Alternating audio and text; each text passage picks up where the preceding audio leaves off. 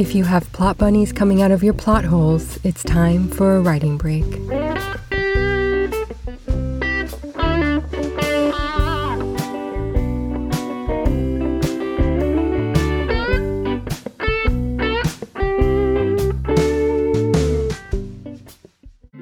Welcome back, everyone. I have an important update for you about ISBNs, and we will be talking about Ukraine, Russia, and staying focused.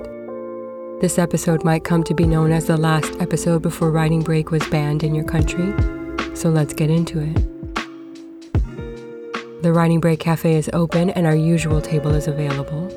That means it is time to catch up on some publishing news.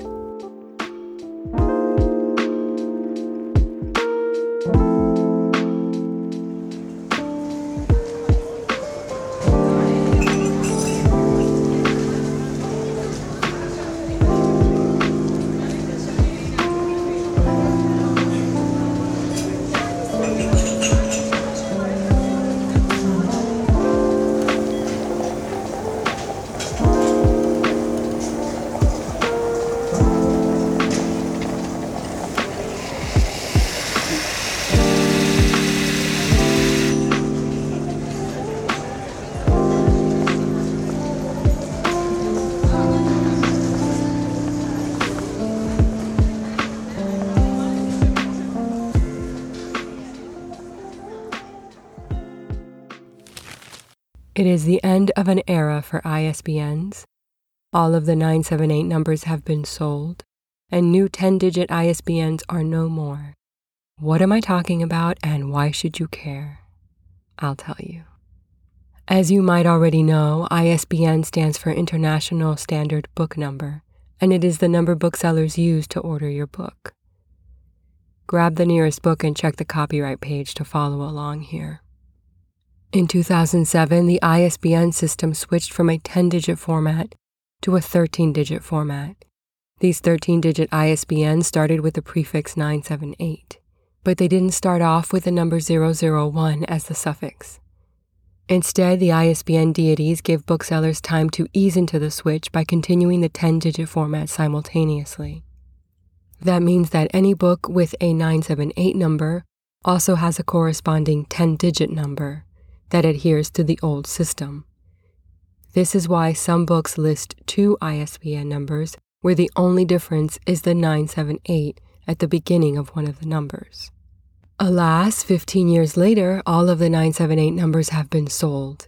If you buy an ISBN today, it starts with 979, and there is no 10-digit ISBN to go along with it because it would be a duplicate of an ISBN that already exists. So what does this have to do with you? Well, some authors with the 979 prefix who are distributing through Ingram have said Amazon was not ready for the switch. These authors claim that Amazon orders print books from Ingram using the 10-digit system. Therefore, Amazon was not able to see their 979 books in paperback or hardcover format. Other authors are reporting that all is well in the digital Amazon. So that's something to check up on when you are ready to publish your next book if you are doing so through Ingram. Poland's Universal Reading Foundation announced that they are giving a total of $150,000 in grants to 51 Ukrainian publishers. This money will be used to get Ukrainian children's books into the hands of Ukrainian children seeking refuge in Poland. The money comes from donations by individuals, publishers, and businesses around the world. They are now collecting for the next round of grants. Check the show notes of this episode for a link to contribute. Just $5 will get a book into the hands of a Ukrainian child. And now, meet me on the overthinking couch. I have something to share that I have wanted to say to some of you for a while.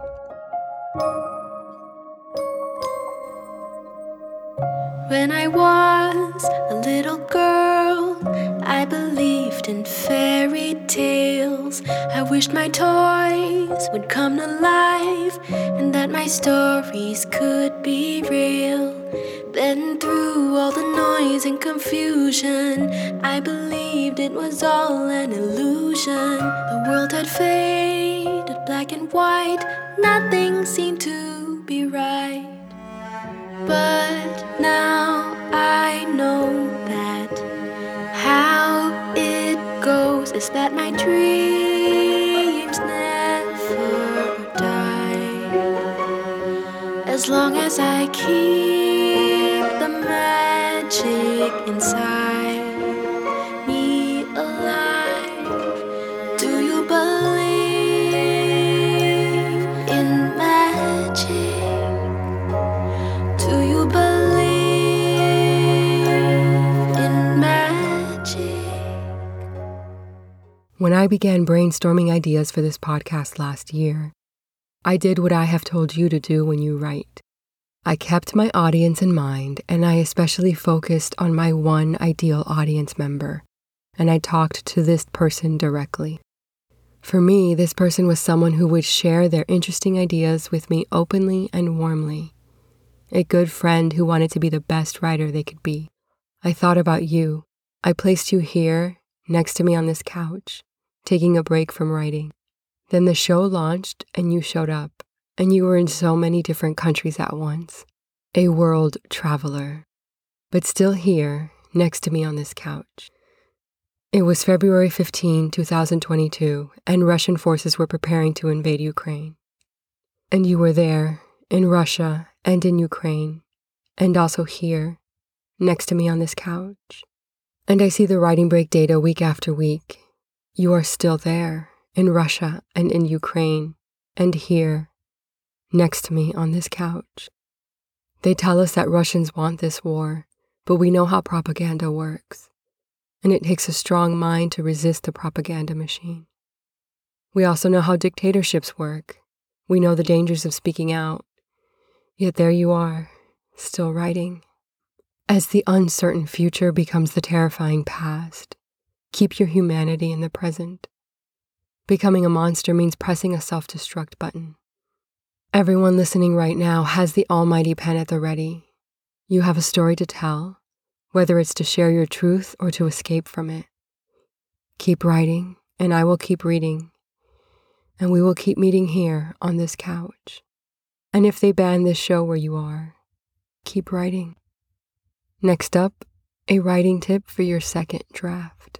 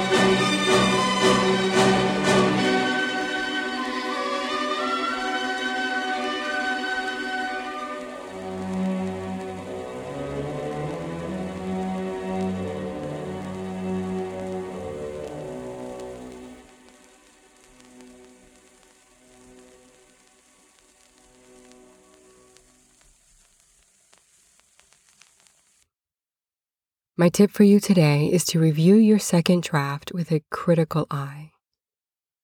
Keep your book's main message and central focus in mind, and then cut out that which does not serve your goal for the book. It can be hard to accept that the tangent in the middle of a chapter or a scene might turn readers off to the entire book, but it's the truth. A good editor can help you identify those parts that are dragging down your manuscript, but doing as much as you can on your own first will save you time and money. Next week, we will end Season 1 of Writing Break by reviewing the latest book trends. The week after that is a bonus episode. Then, in Season 2, we will work through the entire writing process of a 3-act book. Thank you for listening. And as always, you deserved this break. If you would like us to visit your favorite independent bookstore, feature your favorite independent author, even if it's you, or discuss something you're overthinking about, please email me at podcast@writingbreak.com. Thank you for making space in your mind for the muse today. Writing Break is hosted by America's Editor and produced by Alon Media, with technical direction by Gus Aviles. Visit us at writingbreak.com or contact us at podcast@writingbreak.com.